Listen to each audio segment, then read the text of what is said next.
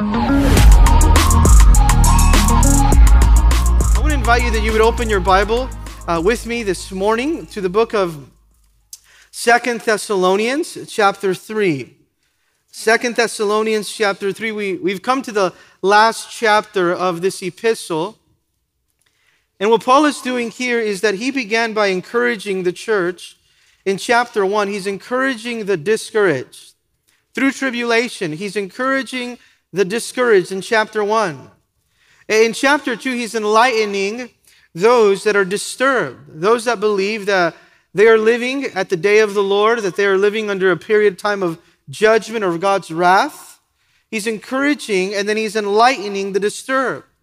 But finally here in chapter 3, what he's doing, he's exhorting the disobedient.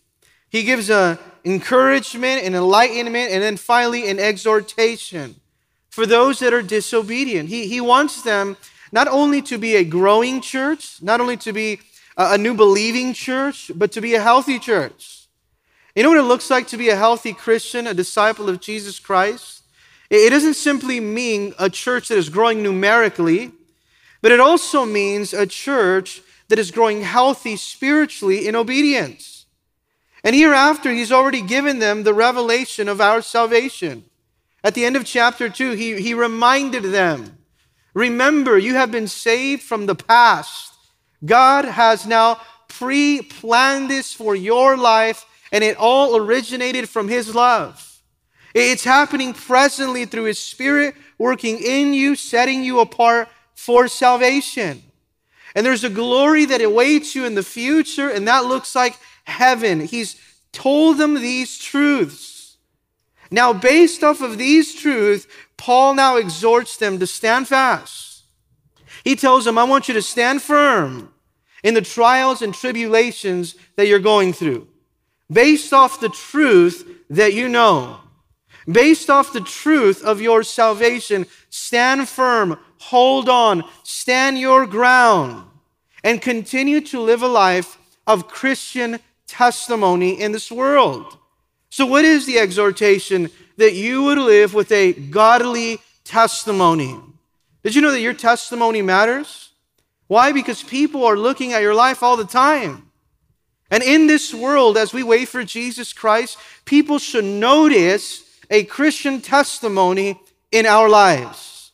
Wherever you go, we were sharing with the staff just recently, no matter where you go, people will remember you, they will recognize you, they will say, I remember that person from church, and we need to have a godly testimony, and that is our responsibility that Paul is telling the church.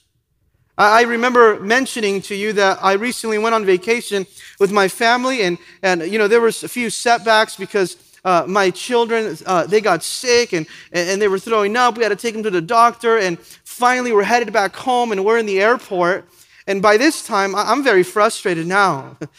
Everything that I thought would happen did not happen on this trip, and we're in the airport headed back home. I just want to get back home now. It's hot, and I'm holding my daughter in my hands, and I'm about to go at the gate to the attendant that is at the gate and tell her that what she's doing is wrong. She's not attending to my needs and the things that I need. And so upset, so frustrated, looking to approach her for that, the Lord quickly stops me, and he stops me with these words that I heard coming from behind me, and there were the words that sounded like this: Pastor Art? I was holding my daughter, and I closed my eyes. I said, Lord, now is not the time. I did a 180 like I've never done before since I met the Lord Jesus. And the Lord checked my heart. The Lord checked my mind, my attitude. And he said, remember that you have a responsibility to display a Christian testimony. And so do you right now as you've come into church. You have a responsibility to maintain a Christian testimony. So what does he say regarding the truth now? Believe the truth. Guard the truth. Practice the truth. And today, you know what he says? Share the truth. Share the truth. We can share the truth based off of this, that God is always faithful. Would you say that out loud with me? God is always faithful. That's the title of the message this morning, you can note that God is always faithful. And this is the pastor's desire for God's people. This is the pastor's desire for the church. In fact, this is my desire for this church. And I pray that we would not only take this next few 5 verses as something that God was speaking to the Thessalonian church, but that you would take this as if this is for the Calvary Church of Downey, Calvary Chapel of Downey. That this is for us right now. That this is God's desire for this church and for the congregation of this church. So would you stand with me this morning for the reading of God's word? We'll begin there in 2 Thessalonians chapter 3, beginning in verse 1 through 5. I'll read the odd verses. And you join together out loud, strong, reading the even verses. God's word tells us this: finally, brethren, pray for us, that the word of the Lord may run swiftly and be glorified, just as it is with you.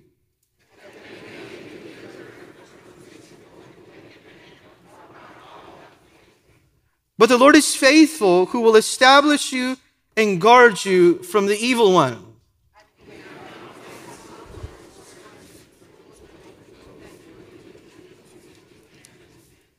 Now may the Lord direct your hearts into the love of God and into the patience of Christ.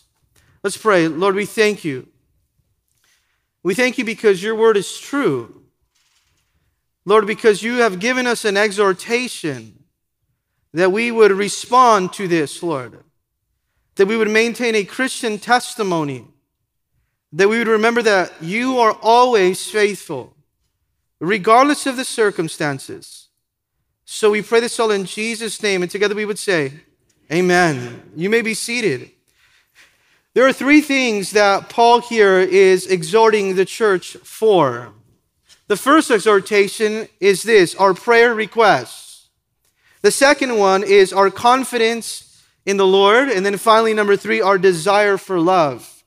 If you like taking notes, would you note that as well? Our prayer requests, our confidence in the Lord, and our desire for love. There in verse 1, he begins with our prayer requests. And he asks for prayer, he requests prayer for 2 different things. The first prayer request is for this: pray for the success of the message. That you as a church, you as believers would have a heart to pray for the success of the message. This is what you should be praying for right here at this church. Praying for the success of the message. In fact, if there is an exhortation or an appeal that he gives, he says, be a praying church. Would you be a praying church right now? Would you continue praying for the success of the message? And he begins here, this exhortation, by saying this in verse 1, finally. Notice what he does here. He says, in conclusion. He says here, for the rest. And he sounds like a pastor, because he says the word finally, but he still goes 18 verses more. It's been said before, if you ever hear a pastor say finally, don't believe him. He still has a while to go. But he says here, finally, now for the rest, we ask you now, or he says, pray for us. Now this is now written in a very imperative form, which means continually be praying for us. Not only continually be praying for us, but this is what that means: be surrounding us with prayer. Here Paul, the pastor, is appealing to the church. Would you consistently and continually be surrounding us with prayer? We need to be surrounded by your prayers for us. Here, this is what he asks for. He's not complaining about his trouble. He's saying this: don't forget that I need your prayers too. Because he's already written his prayers for them to God. He's already said, I'm praying for you, church, that you may grow in love, that you would be faithful and fruitful and enduring. But now he's saying, would you remember also to pray for us? We need your support in this way. And it's important that you see that, because Paul had knowledge, he had training, he had ministry experience, he was trained in the law. But none of those things were the source of power to his life. He did not depend upon those things as the source that would give him strength or power for his ministry. He was depending upon the Lord for every aspect of the ministry. Do you see that? He was relying on the Lord. So he says, pray for us. Through Scripture, he consistently enlisted himself for prayer support from the church. He always asked for their prayers.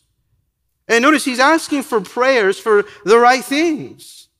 You can tell a person's heart, you can tell a lot about a person for what they request for prayer for. And you see here that his first request is not for his personal comfort or for his deliverance or his personal needs, but he's praying now for the spiritual needs of others first. Would you pray for us for the success of the message? Would you pray that God would help us? We depend on God, that he would strengthen us and empower us, and we ask you that you would pray to God for us, the pastors, the leaders, the church. In fact, there are several moments in Scripture where he asks for prayer. In fact, he asks that the church would pray for boldness. Would you write that down? Because these are the very things that I want you to pray for us for. I would ask that you would pray for me in these areas, for our pastoral staff here on these very things. In Ephesians chapter 6, verse 18, notice what he says, praying always with all prayer and supplication in the Spirit, being watchful to this end with all perseverance and supplication for all the saints. I want you to continue to pray for the saints with all supplication. And notice what he says, and for me, that the utterance may be given to me, that God would give me the words, and that I would open my mouth boldly, that I may make known the mystery of the gospel. Would you pray that God would give me the words? And would you pray that I open my mouth boldly to give the mystery of the gospel of Jesus Christ? I'm depending upon you to pray for us for this. In Colossians chapter 4, verse 2, he then asks the church to pray for open doors. It's important that we don't become comfortable, but we're always asking, Lord, we pray for boldness through Calvary Chapel of Downey. Lord, we pray that you would open doors for the advancement of the message and the gospel of Jesus Christ through our church. That you would consistently open doors for your word to go out. Colossians 4:2 says this, continue earnestly in prayer. What does he mean? Fervently. Pray with a passion. Being vigilant in it with thanksgiving. Be awake. Be alert. Be grateful in gratitude. Pray. Meanwhile, praying also for us. You see how he asks for prayer for himself and his missionary team? That God would open to us a door for the word. Notice. Not for ourselves, that God would open a door for the word to speak the mystery of Christ, for which I'm also in chains. You know what Paul has a heart for? For the word of God. For the word of God to continue. For the word of God to go forward. Pray for open doors. Pray for boldness. But he also asks this, pray for my deliverance. In Romans 15:30, he says this, now I beg you, brethren, through the Lord Jesus Christ, and through the love of the Spirit, for the sake of Christ, because of the love of God, through the unity of the Spirit, notice that you strive together with me in prayers to God for me. You know what it means to strive together in prayers to God for me? He's saying, I want you to agonize. I don't want it just to be something at the end that you remember, that you simply throw out, oh yes, and we pray for the pastors. No, he says, I want you to strive. I want you to agonize. I want you to be in pursuit when it comes to prayer, asking God that he would bring deliverance to those that are coming to oppose the word of God. And what is Paul saying? He's saying, I can't do it alone. I need your prayers. No one can win the battle alone. There's never been a preacher that's been used by God in a great way that has not been supported by the prayers of the people. Even an ordinary person without extraordinary gifts, it's amazing the work of God that God can do through that vessel if the people are praying for them. And he realizes this. So pray for us, pray for the success of the message, that it would, notice, the word of the Lord may run swiftly. Do you know what his heart is here? The word of the Lord. In fact, I encourage you to underline that in your Bible, the word of the Lord. Would you pray for us that God would use us so that the word of God would run swiftly, that the word of God would run without any hindrances? That's what that means. Swiftly means without hindrances. How about this? Without distractions.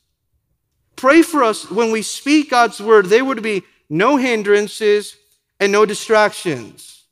Run swiftly has the idea of spreading rapidly. It's the idea that it would come out with strength and it would come out with active power of the Holy Spirit.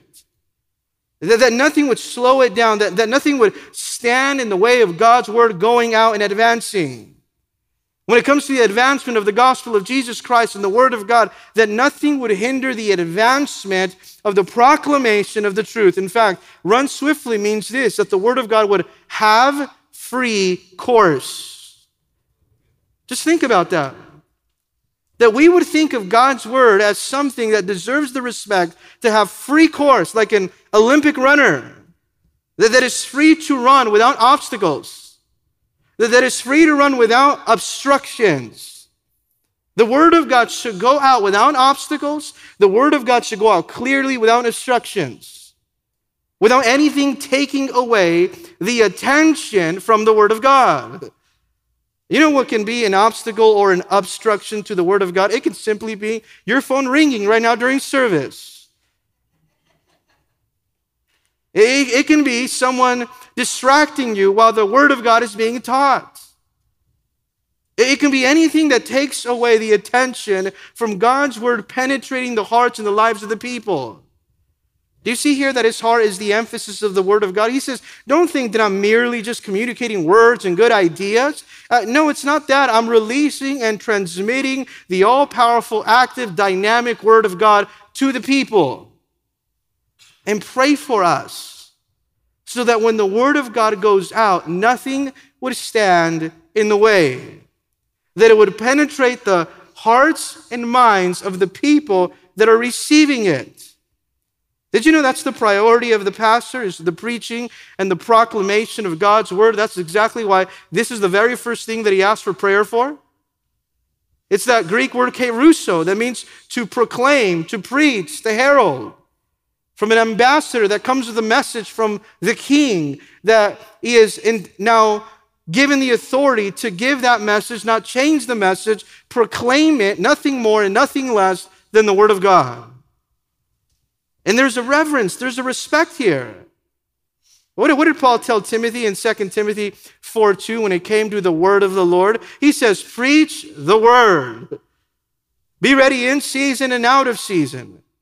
Convince, rebuke, exhort with all long suffering and teaching, for the time will come, and the time is here now, I want you to know, they will not endure sound doctrine.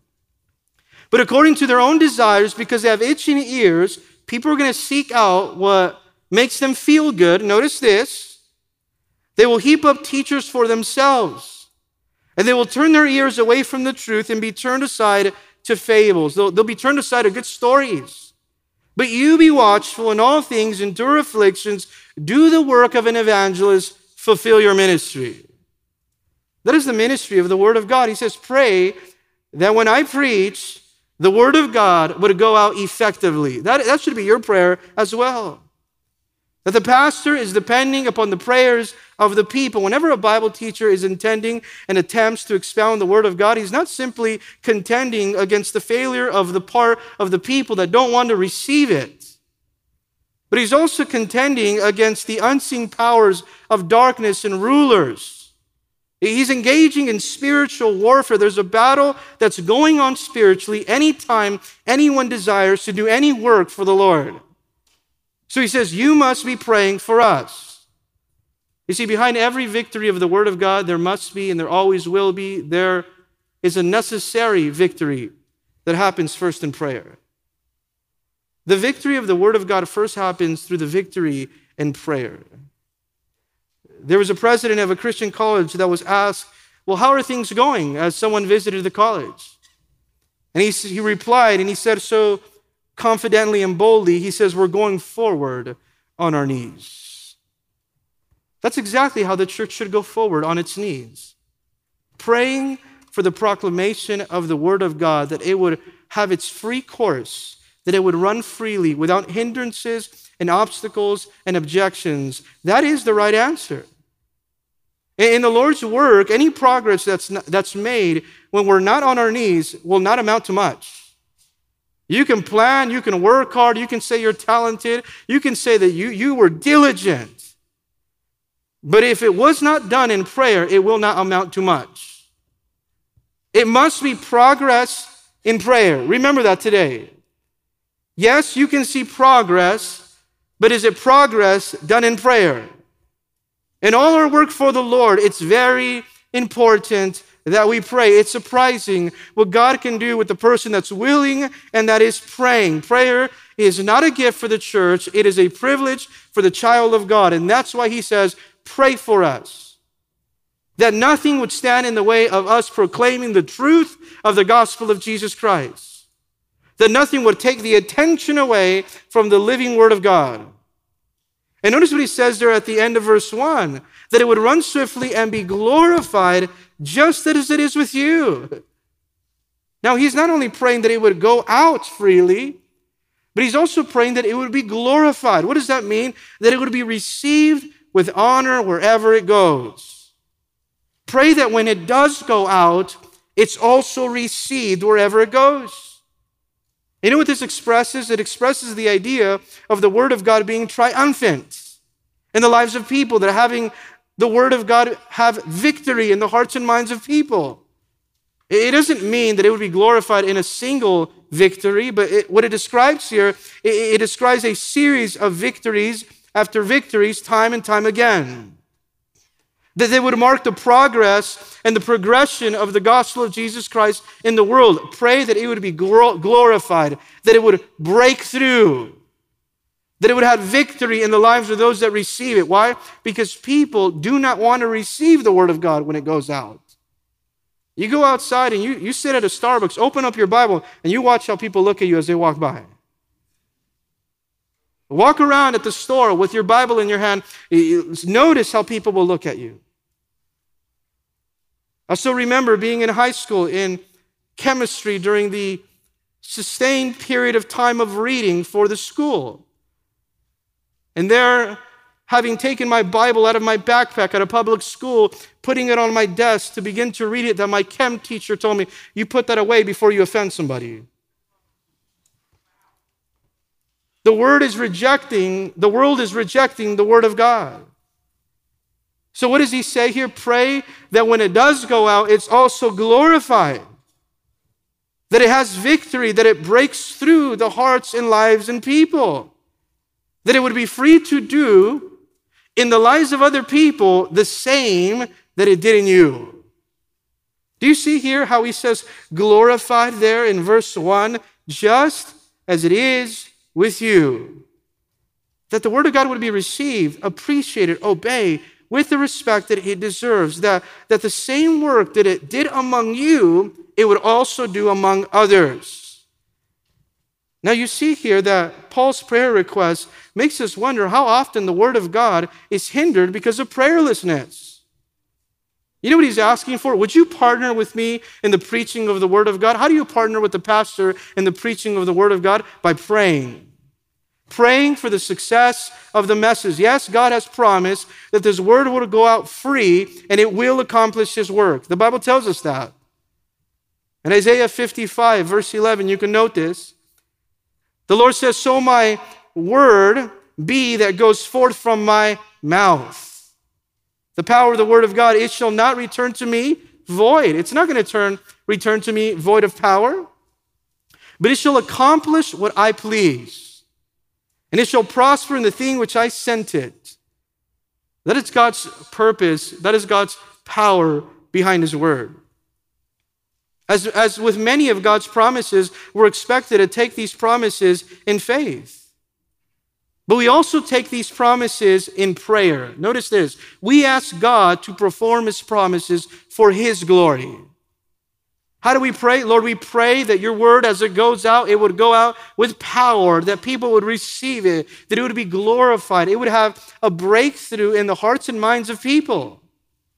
Lord, that it would prosper and you would accomplish what you desire for your own glory. That's what he's asking for. Would you pray for us? Pray for the success of the message. But he also says there in verse 2, pray for the safety of the messengers. Not only for the success of the message, would you also pray for the safety of the messengers? It's important that you do so as well. Because prayer is also effective in overcoming opposition. So we pray that there would be no hindrances, that nothing would stand in the way, but prayer is effective in overcoming any type of opposition. We're praying for the protection of the Lord, that we would be delivered. That's what he's saying. That we would be rescued. There's a little plug for VBS. He's saying we pray that we would be delivered from those that are coming against him. In fact, notice what he calls them there in verse 2, from unreasonable and wicked men. For not all have faith. Lord, would you deliver us? Would you pray, church, that we would receive deliverance from the people that are unreasonable men? What does it mean to be unreasonable? Men that are capable of doing very harmful things to those that are serving the Lord. Unreasonable means those people that are out of line, that are out of their place. You better believe that when God is doing a work through his church, when the Spirit of God is active in his church through the Word of God, that there are going to be people that are going to want to come against the church, to silence the Word of God, to oppose the messengers, to distract the servants, to take them off their course. And this is why he's saying, pray that we're delivered from those people that are opposing us, so that through prayer we overcome the opposition. Pray for those people that are out of place, that are out of line, and also pray for those that are wicked. In fact, it would say the unreasonable and wicked men. Unreasonable, that are harmful, wicked people, that are evil people in and of themselves and desire to corrupt others as well. There are those that are unreasonable. There are those that are wicked. There are those that want to hinder the work of the gospel. That have their own selfish agenda, hidden motives. That want to come and distract, that want to come and take away from what the Lord is doing. So he's saying, would you pray because they're perverse, they're aggressively unrighteous in their opposition of the gospel of Jesus Christ, and they wanted to give us trouble during this time. You know what Paul is experiencing here? Spiritual warfare. There are people that are attacking him. And you know what he needed? Divine deliverance. That there are people that are coming against God's servants. We need divine deliverance. That there are times where you're going to feel the opposition. You know where the victory is going to come from? How you're going to overcome that opposition? It's going to come through prayer only. You may feel outnumbered, but this is exactly why he says, pray that God would give us deliverance. Deliverance when we preach the gospel, not only from these satanic powers that try to come against us, but also from those instruments that are under the control of the devil that are wanting to stop and hinder the work of God. That's what it means to pray a hedge of protection. You know what the hedge of protection looks like? It is praying now a covering of protection for safety from the dangers of that which comes from the outside trying to come in. So that's exactly what he's saying. Would you pray a hedge of protection around us? What is our weapon as Christians? Our weapon is prayer. And the only victory that it's possible is possible through prayer. In Ephesians chapter 6, verse 12, notice what the Word of God tells us, for we wrestle not against flesh and blood, but against principalities and powers and rulers of darkness of this age, against spiritual hosts of wickedness in heavenly places. We don't only wrestle against a physical enemy from people that are coming against the church. It's the demonic powers of Satan coming against the spiritual work of God. That's who we wrestle against. So therefore, we must fight against that opposition in prayer, in the power of the Spirit. You can't fight against that in the power of the flesh. We have an enemy. But as Romans 8:31 would have said, and we know it very well, but if God is for us, then who can be against us? We do have an enemy, but we also have an advocate. And there he says in verse 2 at the end, for not all have faith. Not everyone's a believer. Look at there in verse 2, notice it. Not everyone's a believer, and if everyone's not a believer, then opposition is expected. Simply because the Word of God is going out and it directly stands against what the world stands for. So there are going to be those that are directly opposed to the Christian biblical worldview. They don't have faith. And what are we to do? We're to pray for deliverance against them. We're to pray that God would give us deliverance. Justice may never come in this world for Christians. We're not looking for justice in this world. That's going to come when the Lord rights every wrong. But notice what happens. We can pray for deliverance today. Well, we're not praying for justice. You know what we're praying for? We're praying for deliverance. That God would give us deliverance from the wicked, unreasonable people that are coming against those that are preaching the gospel. How should we be praying here as a church? Pray for the success of the message. That God's word would continually go out and pierce the hearts of the people that are listening in their minds and hearts. But also pray for the safety of the messengers.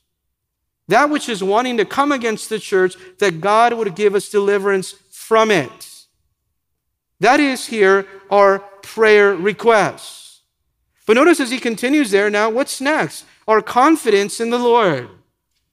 You see, not only does he ask for prayer, he also has confidence in the Lord. Notice what he says. But the Lord is faithful.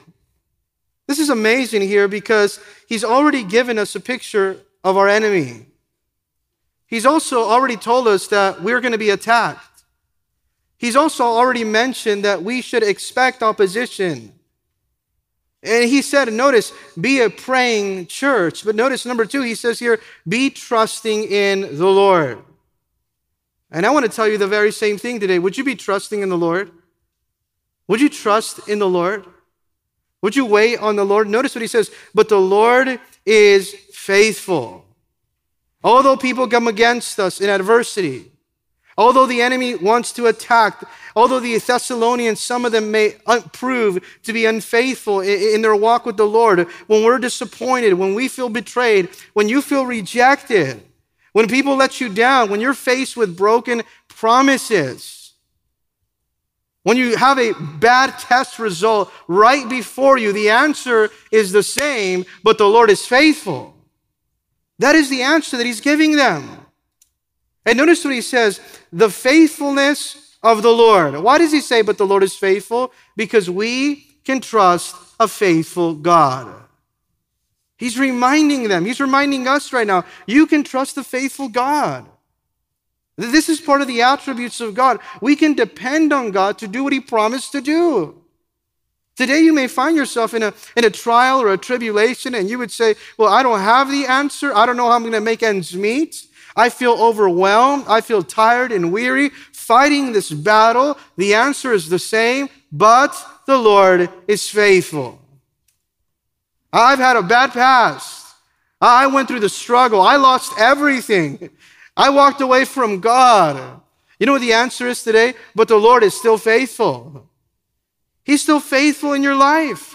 He's faithful in every season that we go through. Didn't the psalmist say the very same thing in Psalms 23 verse 4? Even though I walk through the valley of the shadow of death, I will fear no evil, for you are with me. Notice what he says. Your rod and your staff, what do? They comfort me. God will never disappoint you. God will never let you down. Notice what he says. God is faithful. That is the attribute of who God is. And he's faithful to do what? Notice what he says in verse 3. He's faithful who will establish you. He will strengthen you. He'll provide 2 things in his faithfulness for this church. He'll provide strength on the inside. God is your source of strength right now to continue, so that you don't give up, so that you don't now are discouraged in defeat. He is faithful to provide strength on the inside, strength and stability, so that you're not easily shaken. But he's also faithful to provide protection. 2 things that he provides in his faithfulness. He provides strength, and then he provides protection. How does he provide protection? He will guard you from the evil one. He's going to watch over you. That's God's faithfulness over his people, caring for them, watching over for them. This would be comforting to them while they're experiencing strong persecution. Remember, God is faithful. And remember right now, as he is faithful, he's going to strengthen you in the inside. He's going to stabilize you. He's going to give you the strength that you need to continue. And then he's going to protect you on the outside. He's going to guard you from the evil one. You know what he's telling them? He will strengthen you so that you don't fall. That is how we can lean onto the faithfulness of God right now. You can depend on God's promises. Lord, you are so faithful, and we can trust you so that we don't fall. You know why a lot of people panic when they're going through trials and tribulations? Maybe they're afraid. Maybe they try to solve in their own strength and power, or they become frustrated, very disappointed, because they have no peace, they have no trust in God. And how can you have trust in God if you don't know him? He's reminding them, remember who God is. When you remember God is faithful, no matter what situation you're going through, you can have peace. You don't just wake up one day and say, you know what, I have peace and I have joy. Where does that come from? That comes from your knowledge of who God is, the attributes of God. God is faithful. He is faithful to complete what he started in your life.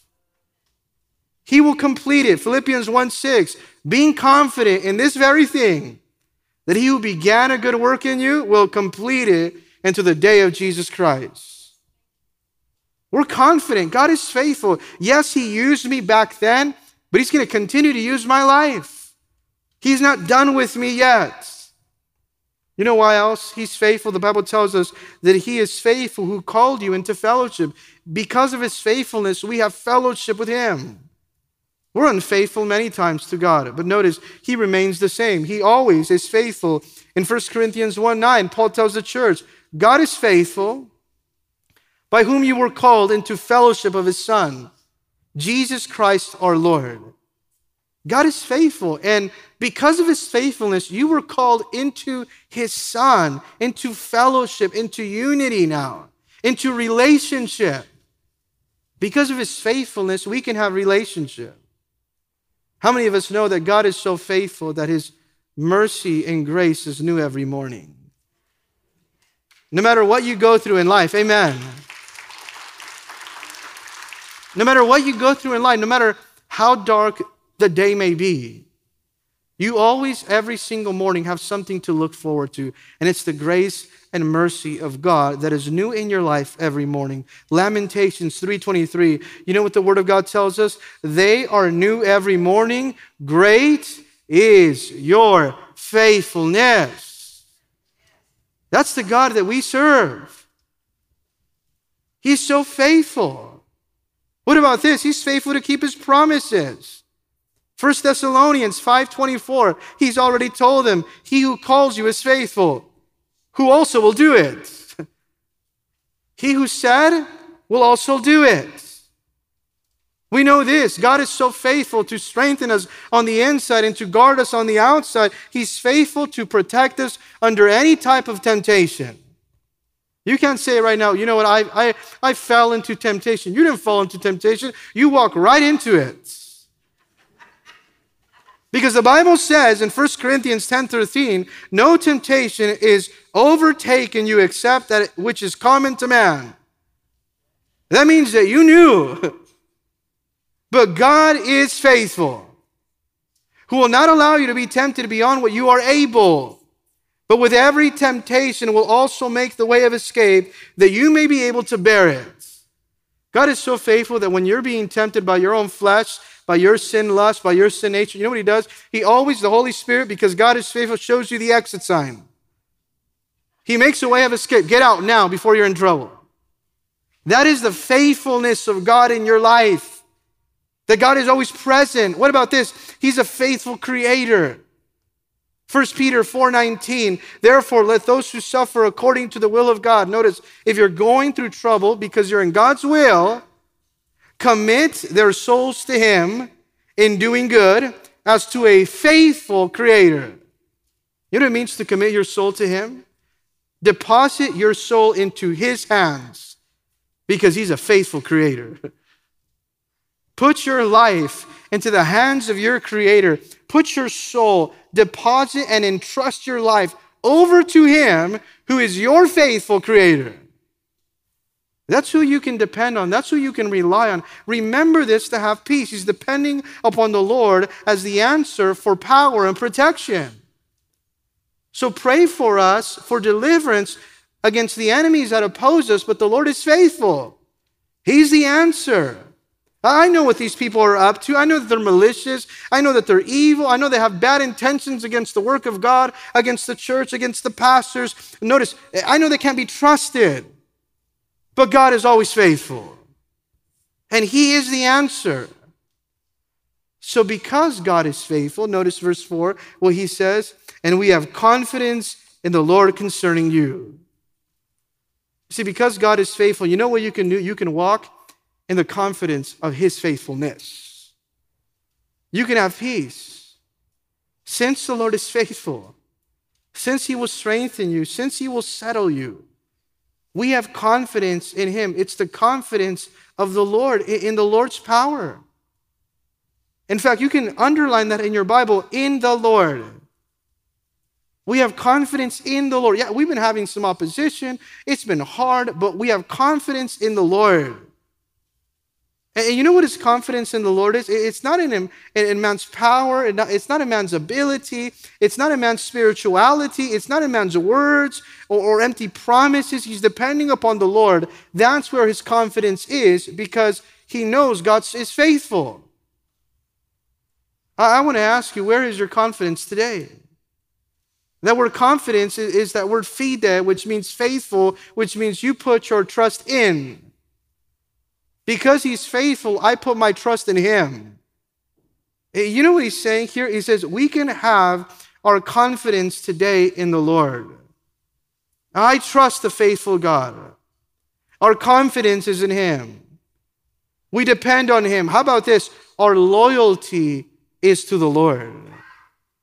This is what he's saying to us. And in fact, oftentimes we get very frustrated if our confidence is in people. Because people will fail you. But God will never fail you. God's peace is coming into the life of Paul here because he's trusting in God. He's confident that God would do what he said he would do in the lives of these people. I'm confident, notice. I'm not confident in what I can do in your life. Notice what he says. I'm confident in the Lord as to what he can do in your life. I'm not going to force anything in your life because I don't have the power to change anyone. But I'm confident that God will do what he needs to do in your life.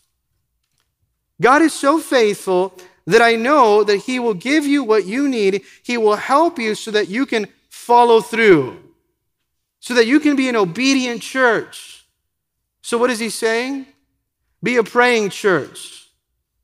Be trusting in the Lord. But notice now he says, be an obedient church. So at the end of verse 4, he says, I'm confident in the Lord concerning you, concerning your spiritual life. I'm putting your spiritual life in the hands of God. I'm committing your spiritual walk unto the Lord. That's a burden that I can't bear on my own. There are some burdens that you can't carry. They're too heavy. You can't do it on your own. So he's saying, concerning your spiritual walk, concerning the work of God in his church, I'm confident in the Lord concerning you. I gave it to the Lord. You know what I encourage you? For you to give it to the Lord as well. Whatever it would be that you would say, Lord, I know this is a problem, but I'm confident that you can take care of it. I'm confident, regardless of how difficult this may look, I'm confident concerning the matter. You will do a work. And here he says, I'm confident, notice, there at the end of verse 4, concerning you both, that you do and will do the things we command you. I'm confident that you will do, and that you are doing, and that you will continue to do in the future, and you will follow through and be obedient to God's word. Now, do you see it's a word that he uses there, the things that we command you? He's saying this is God's commandment for his people that are coming through the teaching of his word. When the pastor, when the shepherd is giving the word, it's not simply the command that comes from him, it's the command that comes through him by the authority of the word of God through the Spirit of God.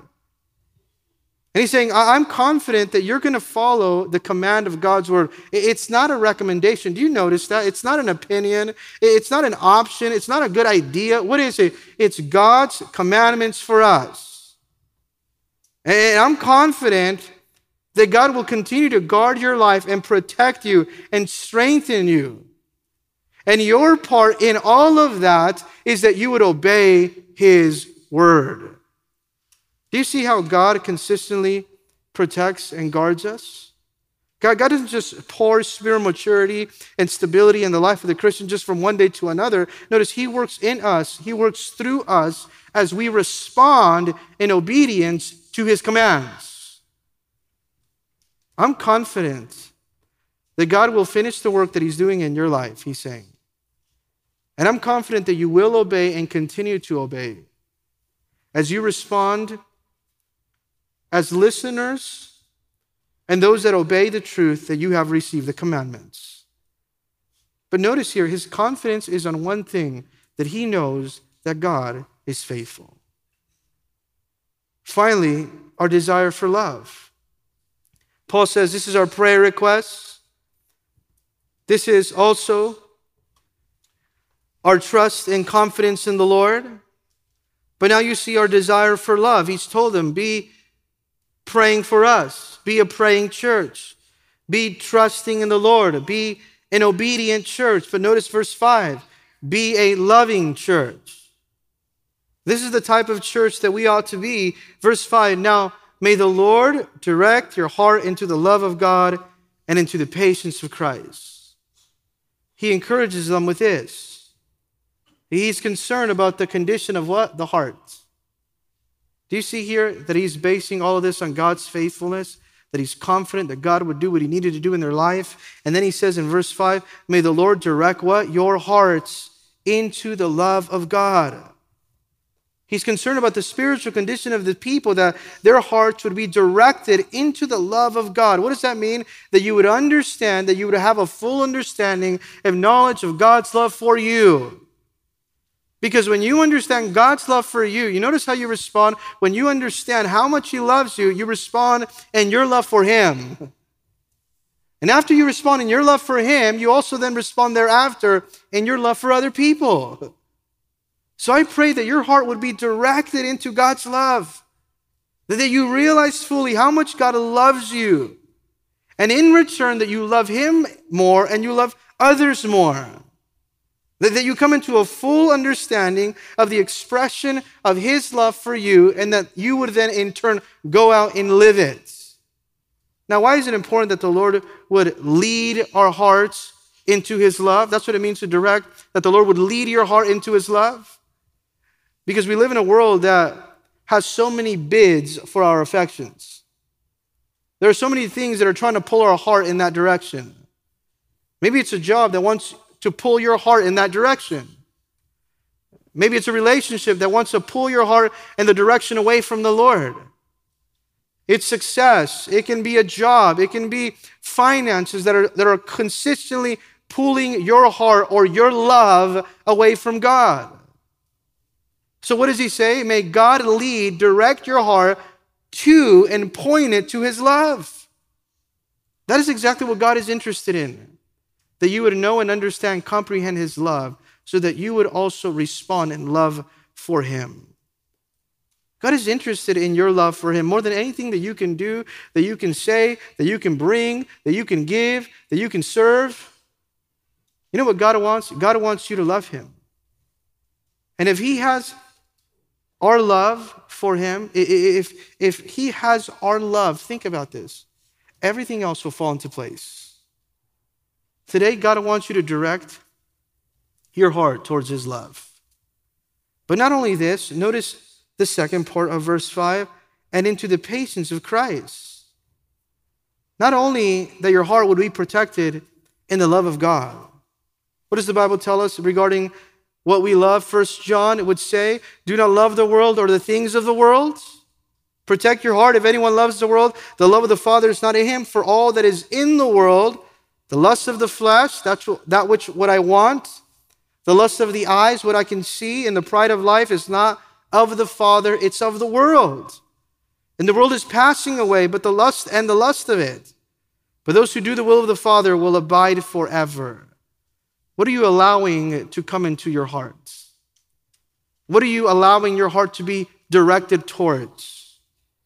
Are you allowing your heart to be led into God's love more so every single day so that you can love him more as a response? Jesus said in Mark 12:30, and you shall love the Lord your God with what? All of your heart.